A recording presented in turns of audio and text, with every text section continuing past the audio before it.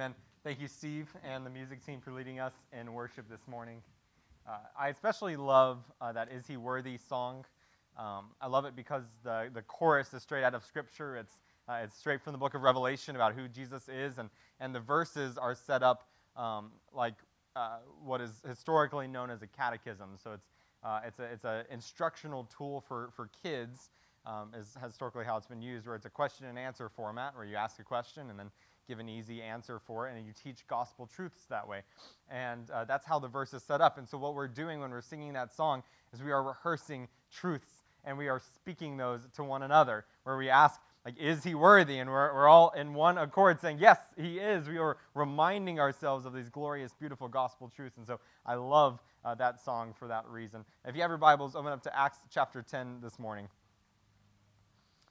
Acts chapter 10. And if you're one of those people who are a little nervous about the fact that we spent 3 weeks in Acts chapter 9, wondering, I don't know if we're ever going to get out of here, we're going to do all of Acts 10 and some of Acts 11 this morning. So don't worry. We have different speeds, one story at a time.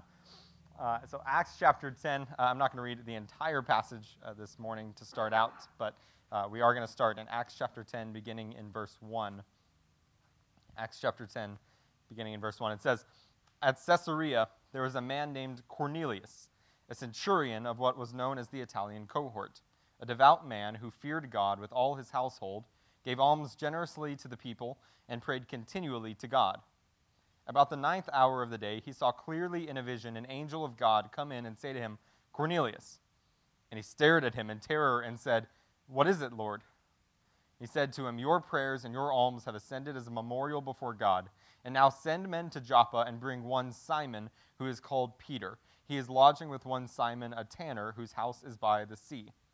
When the angel who spoke to him had departed, he called 2 of his servants and a devout soldier from among those who attended him, and having related everything to them, he sent them to Joppa. The next day, as they were on their journey and approaching the city, Peter went up on the housetop about the 6th hour to pray. And he became hungry and wanted something to eat. But while they were preparing it, he fell into a trance and saw the heavens opened and something like a great sheet descending, being let down by its 4 corners upon the earth. In it were all kinds of animals and reptiles and birds of the air, and there came a voice to him, 'Rise, Peter, kill and eat.' But Peter said, 'By no means, Lord, for I have never eaten anything that is common or unclean.' And the voice came to him a second time, 'What God has made clean, do not call common.' This happened 3 times, and the thing was taken up at once to heaven." Let me pray for us. We'll get into the text this morning. Heavenly Father, I thank you for your word. I thank you that it challenges us and teaches us and instructs us. I pray, Father, that we would be a church that applies your scripture. That we would be a church that wants to embody what it is that you are teaching us, that want to apply it. So God, give us ears to hear exactly what you're teaching us in this word this morning. And God, give us hearts to apply it to our lives. Let us be a people that are different, that are changed, that are better, that have grown in the image of Jesus as we leave here this morning because of our time spent together in your word. We love you and praise you, and it's the name of Jesus that I pray. Amen. Now, it seems like we as human beings naturally devolve into an us versus them mentality, like where we are really good at building barriers and boundaries and setting them up and making it the in-group and the out-group, right? And on top of that, it seems like it's a natural propensity for us to dislike the people in the other group, right? Like we look down upon or dislike the people that are not us, that are different than us. We see this play out on a national scale all the time, right? Russia versus Ukraine, United States versus Russia, United States versus China, China versus Taiwan, India versus Pakistan, Switzerland, not a good example. But you see that play out on a national scale all the time of people, an in-group and an out-group, and people disliking and hating one another. And if you think it's bad today, let me remind you or teach you about an event that played out in history for over 100 years called the 100 Years' War. In Europe, and the 100 Years' War played out in almost the entire 1300s and then into the 1400s. And it started because the King of England, who was of French descent, claimed the throne of France for himself. And it just so happened that it was during a time of growing nationalism. So the English people began drawing those boundaries and those barriers and started seeing themselves as the English. And the French started drawing those boundaries and barriers and began distinguishing themselves as the French. And so when the English king said, "The French throne is mine," the French nobles and the French people said, "No, no, it's not. We can't have an English king over us. We have to have our own French king. We have to have our own ruler." And so that kicked off a 100-year war between England and France. There were a few truces here and there, but for the most part, for 100 years, England and France were at war with one another. And this war got crazy. So Scotland got involved as an ally of France. The kingdoms of Spain got involved mostly as an ally of France. The kingdom of Portugal got involved as an ally of England.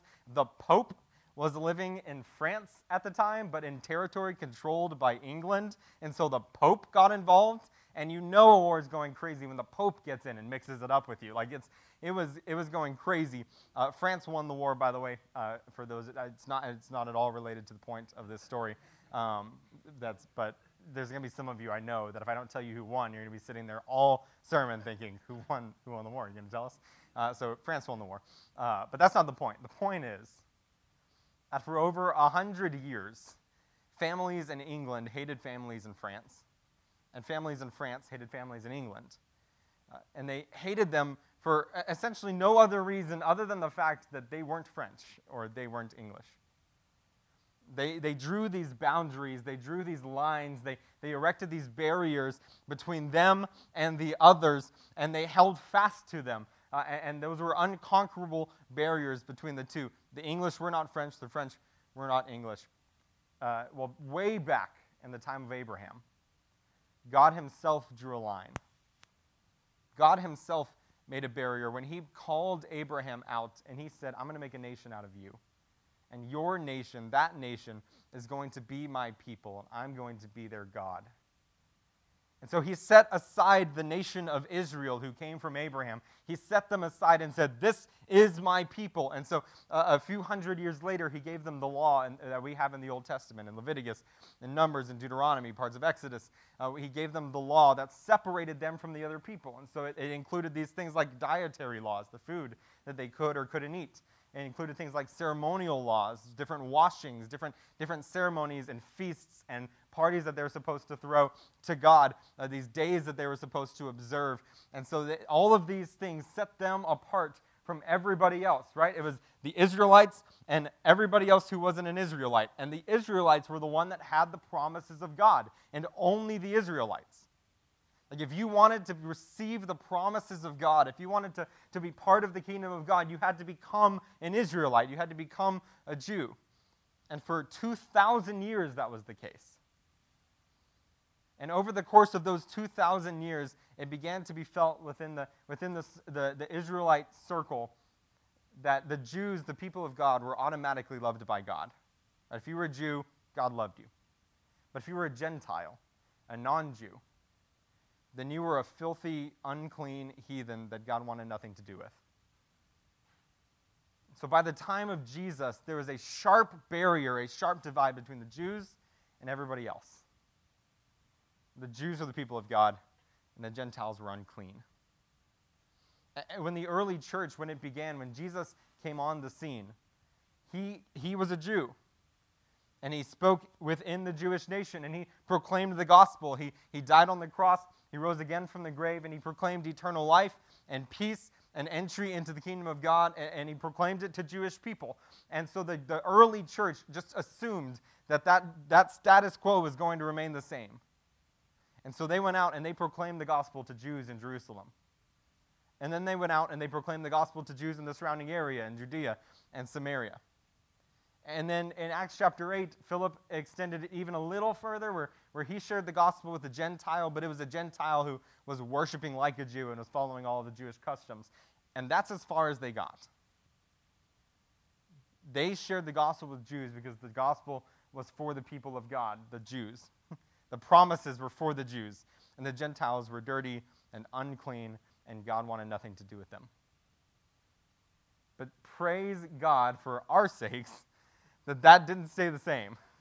and that the story didn't end there. Look with me, chapter 10, verse 1. At Caesarea, there was a man named Cornelius, a centurion of what was known as the Italian cohort. So Luke introduces us to a man who is thoroughly Gentile. And this is a guy that is not a Jew. He is the commander of an auxiliary force from Rome, probably a leader of about 100 soldiers. And the fact that he is leading that auxiliary force more than likely means he is from the Italy region. He is not a Jew in any way, shape, or form. He is a Gentile. And so if he wanted to be part of the people of God, if he wanted to receive the promises of God, he was going to have to become a Jew, right? He's going to have to become one externally. And he was going to have to follow the law and follow all of it. And there's no indication in this passage that he does that at all. We get in verse 2. It says, it calls him a devout man who feared God with all of his household, gave alms generously to the people, and prayed continually to God. So here's a guy who's a Gentile, who's like a model church member, right? Be like Cornelius, right? Here's a guy who, that's not the point, but here's a guy who loves the Lord. He is trying to follow after him. He is lifting up prayers continually. He is generous with the resources that God has given him. Here's a guy that seems like a model church member, but what we see missing in this description of him is the fact that he has not at all tried to become a Jew. Right? There's no indication that he has done any of the external, outward, necessary acts to become a Jew, or that he has followed any of the law, that he has placed himself under any of it. All we know from this guy is that he's a guy that believes in the Judeo-Christian God. He believes in him, and he believes that he is the true God and is trying to organize his life around that fact. That's all we know about him. He's not a Christian. He's not a Jew. He's just a guy who believes in God. And so for him, he's a guy that is separated from the nation of Israel. Right? He's a guy that is separated and distanced from the promises of God. In order to receive any of them, he would have to become a Jew. There's one moment where Cornelius is lifting up prayers to the Lord. He is praying to the Lord, as it says he does often, and something incredible happens. God sends him an angel.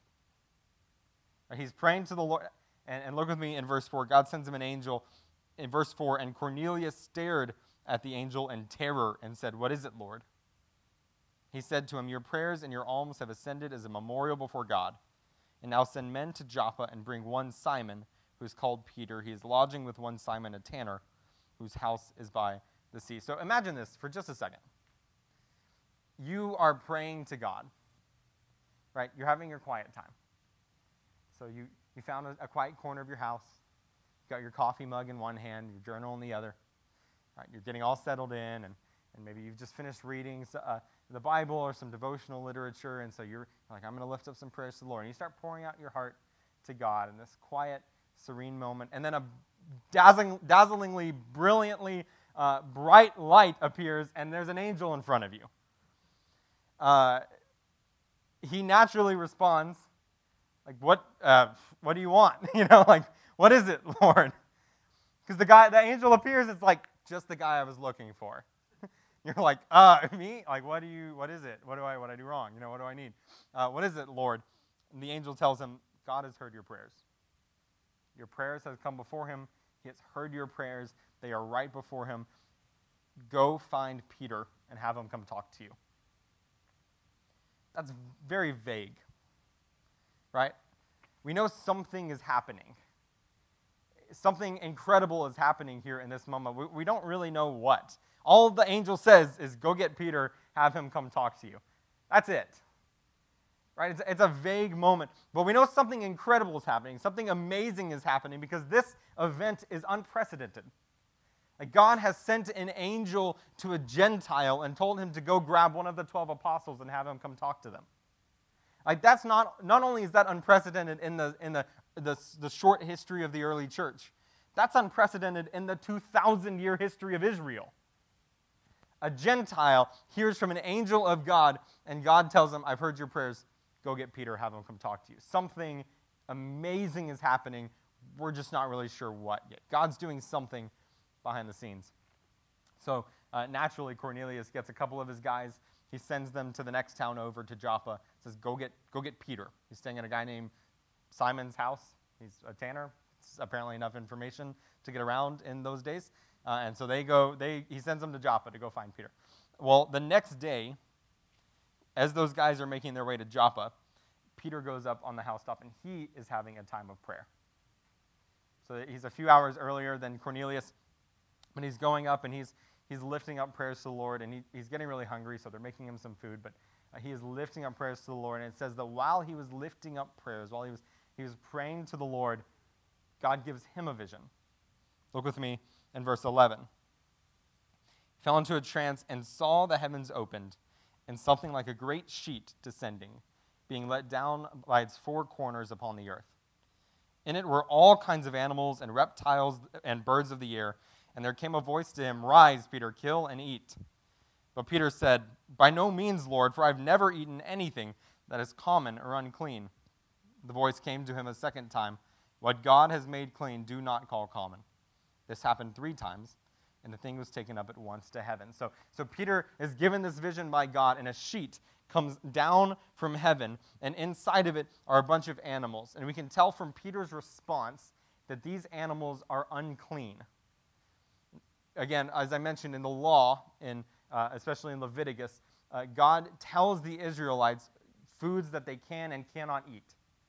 These are the animals that are clean for you. These are the animals that are unclean. So Israelites could not eat pork. They couldn't eat shellfish. They couldn't eat seagulls. They couldn't eat pretty much any reptiles at all. They couldn't eat any of those things because all of those things were unclean. They were dirty and defiling, and so they could not eat any of those things. And so this sheet descends, and it's full of unclean animals that Peter, as a good former Jew, won't eat. And the sheet descends, and God says, "Rise, Peter, kill and eat some of these.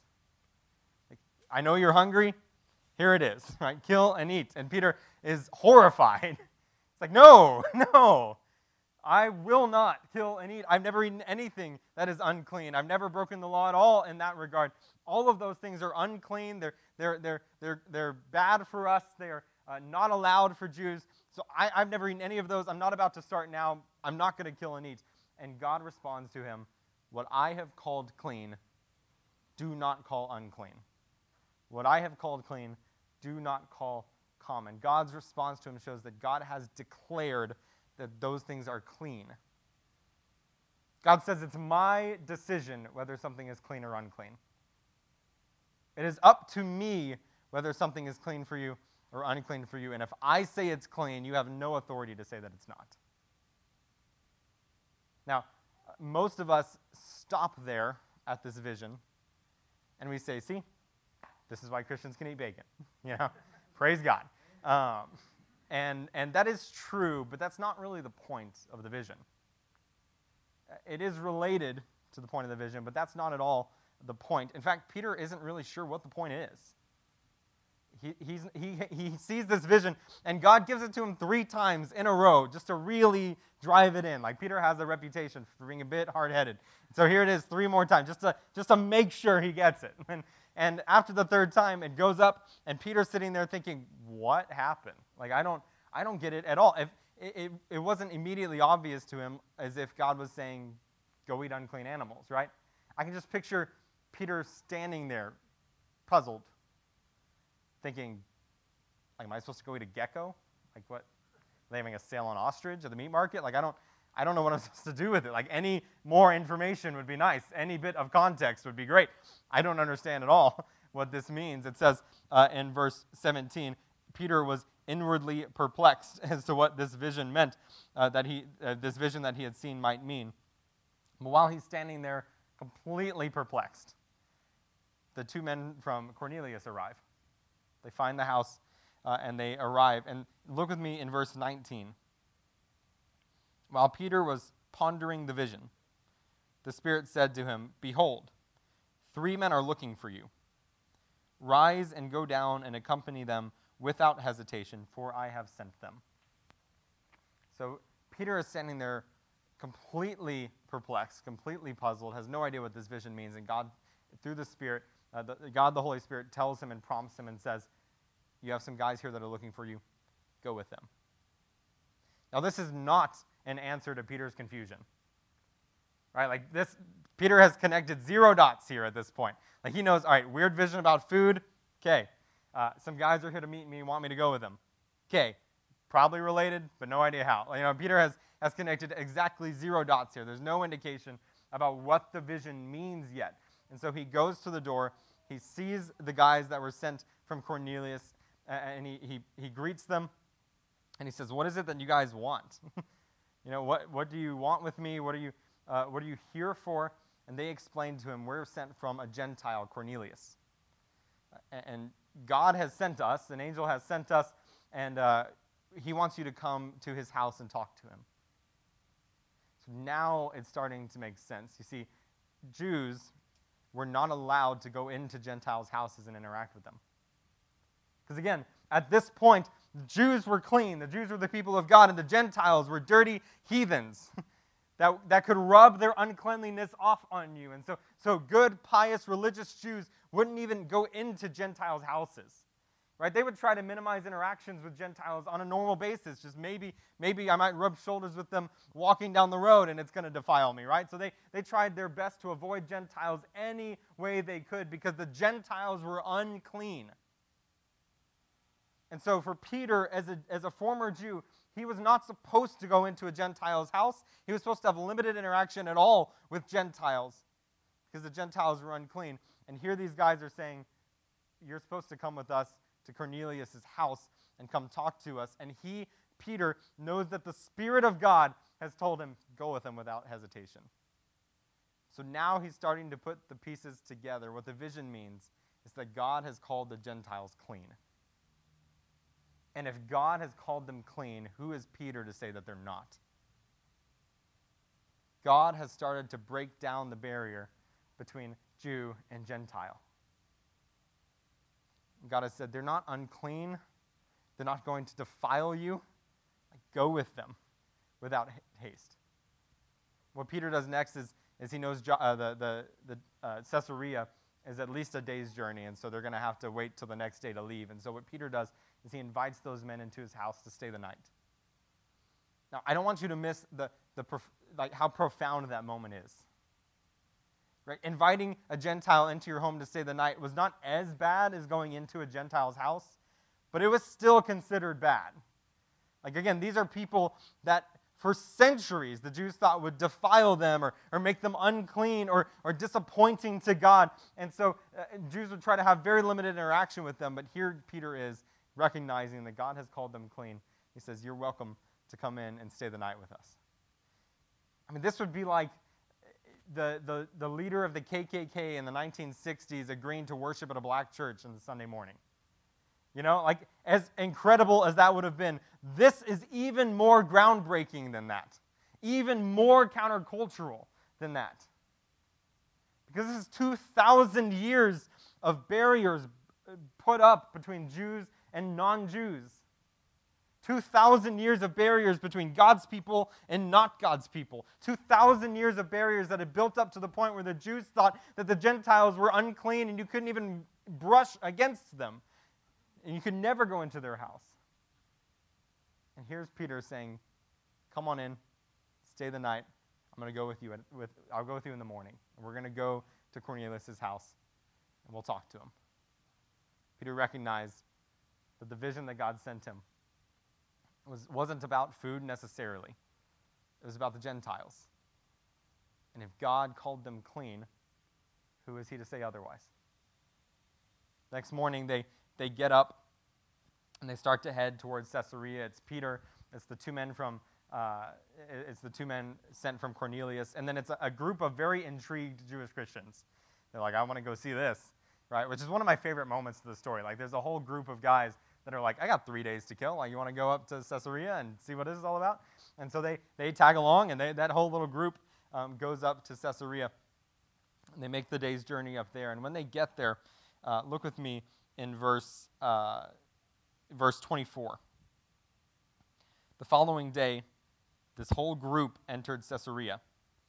Cornelius was expecting them and had called together his relatives and his close friends. So, this is a house like full of Gentiles, right? like just a captive audience, but a house that a Jew would never dare walk into. He called all of his relatives and close friends together, and Peter entered. Cornelius met him and fell down at his feet and worshipped him.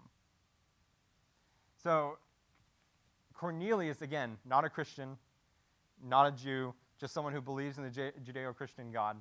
Not quite sure how all of this works, not quite sure how all of it works out. In Cornelius' mind, he's probably trying to be respectful, right? Like, you're the guy that God has sent to me, so clearly there's something special about you, so I'm gonna praise you and worship you. But in Peter's mind, in the minds of all the Jewish Christians, they're looking at him thinking, you've got to be kidding me. Like, this is exactly why we don't engage with the Gentiles. Right? This is everything that's wrong with them. Like, he's worshiping me as a god. Like, are you sure, God? Like, this seems really unclean to me. But Peter lifts him up and says, dude, I'm just a guy. I'm just a human. Don't worship me. And he enters his house. And this great moment happens here in verse 30. Verse 27. When he talked with him, as he talked with him, he went in and found many persons gathered. And Peter said to them, you yourselves know how unlawful it is for a Jew to associate with or to even visit anyone of another nation. But God has shown me that I should not call any person common or unclean. So when I was sent for, I came without objection. I asked then, why did you send for me? So Peter lays out what his vision meant. He said, God has showed me that I'm not supposed to treat you like you're unclean. Because God has said that you are clean. You're not holy. You're not righteous. You just tried to worship me 3 minutes ago. But you're not unclean. And you will not defile me if I have a conversation with you, if I enter into your presence and talk with you. So I'm here. God has shown it to me. What am I here for? What is it that you want from me? Cornelius goes on to tell him about the angel that God had sent him. And he says, look, all I want from you, look with me in verse 33. I sent for you at once, and you have been kind enough to come. Now, therefore, we are all here in the presence of God to hear all that you have been commanded by the Lord. What Cornelius essentially is saying is, you have a message, let me hear it. Like, whatever it is that God has given to you, whatever it is that God has laid on your heart, whatever it is that God has the message that God has given you, let me hear it. And Peter, as a Christian, says, I have one message for you. You heard of a guy named Jesus Christ. Look at me in verse 34 of how Peter responds.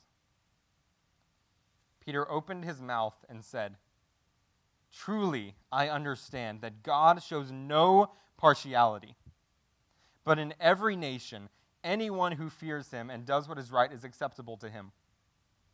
As for the word that he sent to Israel, preaching good news of peace through Jesus Christ, he is Lord of all. You yourselves know what happened through all Judea, beginning from Galilee after the baptism that John proclaimed, how God anointed Jesus of Nazareth with the Holy Spirit and with power. He went about doing good and healing all who were oppressed by the devil, for God was with him. And we are witnesses of all that he did, both in the country of the Jews and in Jerusalem. They put him to death by hanging him on a tree. But God raised him on the third day and made him appear, not to all the people, but to us who have been chosen by God as witnesses, who ate and drank with him after he rose from the dead. And he commanded us to preach to the people and to testify that he is the one appointed by God to be judge of the living and the dead. To him, to Jesus, all the prophets bear witness that everyone who believes in him receives forgiveness of sins through his name. The message that Peter is proclaiming is the gospel, and it is profound, because what he's saying here is that God shows no partiality. None of the barriers that we put up matter to God. The gospel transcends every single one of them. He shows no partiality to anybody, but anybody in the world who places their faith in Jesus and trusts on him and calls to him can receive the forgiveness of sins and eternal life. To hear that come out of Peter's mouth in that moment is profound.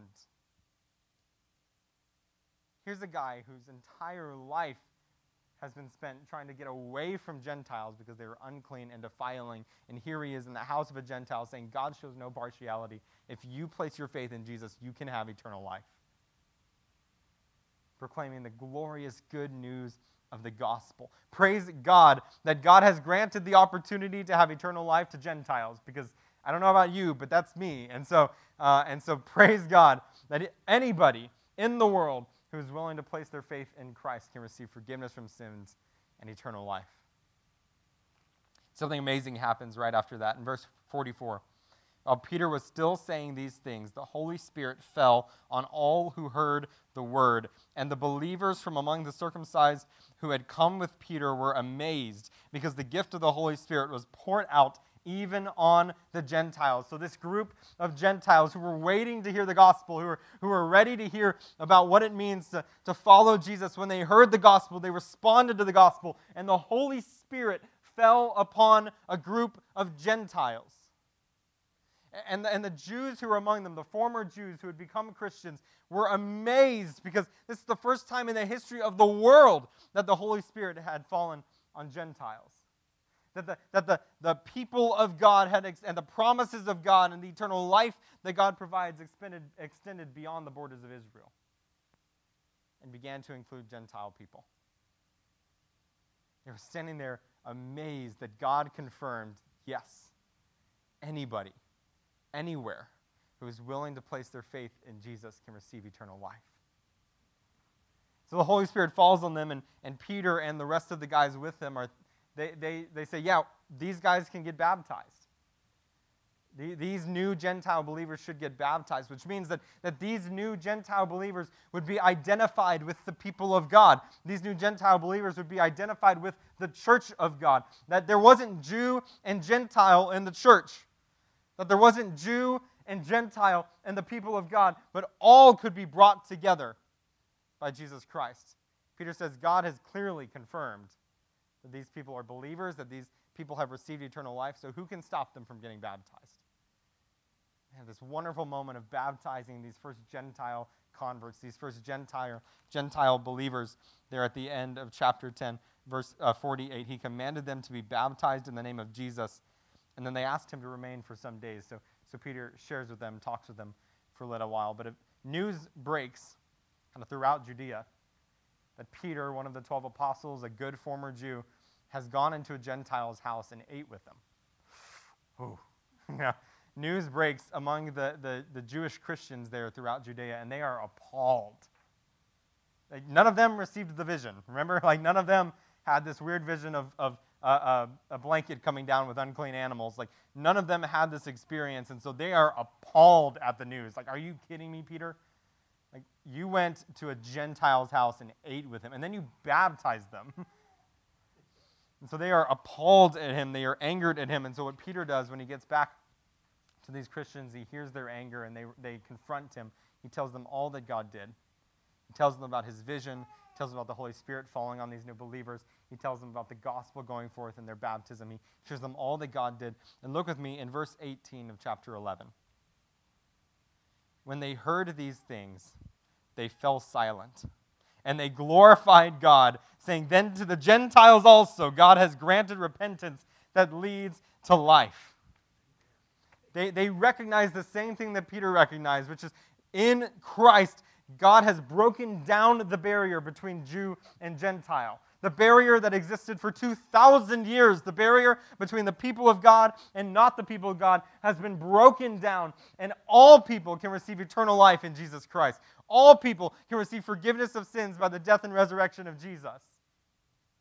In Christ, God has broken down all of the barriers. The gospel transcends all barriers. All people have the opportunity to place their faith in Jesus. That's what I want us to get out of this story this morning.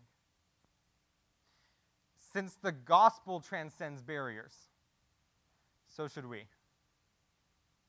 Since the gospel transcends all barriers, so should we. There are a lot of barriers that we confront and that we see in the world. That there are a lot of us versus them. There's a lot of groups, and there's nothing necessarily wrong with barriers, like national borders and things like that. There's nothing wrong with those.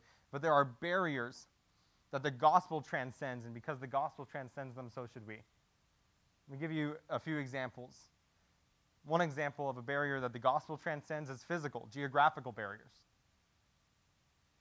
Americans can place their faith in Jesus and receive eternal life. Colombians can place their faith in Jesus and receive eternal life. Nigerians can place their faith in Jesus and receive eternal life. Norwegians can place their faith in Jesus and receive eternal life. Chinese can place their faith in Jesus and receive eternal life. It doesn't matter where you're from, what language you speak, what tribe you're from. All people from all nations, all tribes, all tongues, all people have the opportunity to enter into a relationship with Jesus Christ and to receive eternal life. The gospel transcends all national borders. It transcends all geographic barriers. And because the gospel transcends those borders, because the gospel covers over all of those people, we need to transcend those barriers and go and proclaim the message of the gospel and to share that good news with people all over the world. We go on mission trips and we send missionaries because there are people in the world that have no access to the gospel message. And they could live their entire lives from when they're born to the time that they die. They could go their entire lives without ever hearing the name of Jesus. And that should be appalling to us because those are people that Christ has died for. Those are people that can receive eternal life if they hear the good news and respond and place their faith in Jesus. And so we should desperately long to go share the gospel with people around the world because the gospel transcends those barriers, so should we. Another barrier that the gospel transcends is cultural barriers. We are very comfortable in our culture. We are comfortable with our social norms. But Christ has died for people that are different than you. The gospel transcends those barriers and can cover people who you find different or weird or annoying. Like the gospel transcends cultural barriers, and so because of that, we need to get out of our comfort zone and go engage people of other cultures and bring them the good news of eternal life in Jesus Christ because they're people for whom Christ has died. And if they place their faith in him, regardless of what their culture is like, they don't have to become like us. They have to place their faith in Jesus. And if they do that, they'll have eternal life in Christ. So we need to get out of our comfort zone and transcend cultural barriers to go proclaim the gospel. The gospel, similarly, the gospel transcends racial barriers. Christ died for people that look different than you. And that's why racism is abhorrent to God and completely antithetical to the gospel because racism treats somebody like they're subhuman, like they're somehow less than you, like you are superior to them. But the reality is that the gospel transcends all racial barriers and all people of every nationality, of every skin tone, all people of every culture, everybody has the opportunity to place their faith in Jesus and receive eternal life equally. And so because the gospel transcends racial barriers, so should we. Because the gospel transcends racial barriers, we should share the gospel with and worship with people that look different than us. The gospel transcends political barriers. Christ did not just die for Republicans. And so if you're busy building barriers politically and acting with an us versus them mentality and treating the gospel as if it is only for people that agree with you politically, then you are missing the point.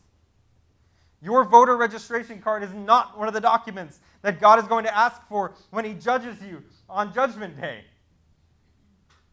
All he's going to look at and ask is if you have been covered by the blood of Jesus, if you have placed your faith and your hope and your trust in him. And so a Democrat or a Green Party or Libertarian or whatever someone wants to vote for, if they should not feel out of place here because the gospel transcends those political barriers. So if you talk about Christ as if he's only on your side, and you talk about Christ as if he's only available to people that vote like you, then you're missing the point. The gospel transcends political barriers, so should we. Instead of building up and reinforcing those barriers, we should transcend them and share the gospel with people that think differently than us. The gospel transcends linguistic barriers. Some of us have the capability to learn another language. And if that's you, if you have the ability to learn another language, then you should strongly consider doing that. Because if you can learn another language, you have more people that you can share the gospel with. In our area, if you learn Spanish or if you learn Chinese or Mandarin, then you have the ability to share the gospel with an even greater number of people.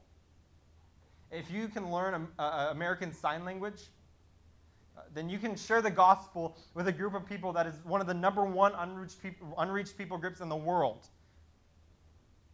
And so if we have the capabilities of learning another language and transcending that linguistic barrier, then we should do that. Because the gospel transcends those barriers. And people that speak a different language than us equally have the opportunity to enter into eternal life if they place their faith in Jesus. And so it should burn within us a desire to go share the gospel with people. We should hate the fact or the thought of anybody going their life without hearing the message of the gospel. Because Christ has died for them. And the gospel transcends all of those barriers, all of the things that are in our way. And if the gospel transcends them, so should we. Some of you this morning need that gospel message yourself. Some of you this morning don't need to think about how to go share it. Some of you this morning need to think about actually experiencing it for the first time yourself. Hear me. There is eternal life for you. There is forgiveness of sins for you. You can be part of the family of God and experience His eternal kingdom forever. And all that is required of you is to place your faith in Jesus, to recognize that He has died for your sins and has risen again from the grave to give you eternal life. So if that's you this morning, you know that you need to experience eternal life in Jesus for the first time. You need to receive the gospel. In just a moment, we're going to sing. And as we sing, I'm going to be standing right here. And what I'm going to ask of you is a step of boldness, a step of faith. To step out and come talk to me and say, Brendan, I need that. I need the gospel. What I'm going to do is I'm going to pray for you. And then we're going to talk after the service about what it means to follow Jesus. Do not hesitate. Do not wait. If that's you and you want to place your faith in Jesus for the very first time, I'll be right here and I would love to talk with you. But for everybody else, if you have the gospel, you have good news about eternal life that is available in Jesus. So transcend any barriers that you have to go share it. Transcend any cultural barriers, any racial barriers, any linguistic barriers, any physical, geographic barriers. Go where you can. Go where God sends you and transcend those barriers to share the gospel. There are people out there that need it, are lost and dying without hope. And we have the message of eternal life in Jesus Christ. Let me pray for us.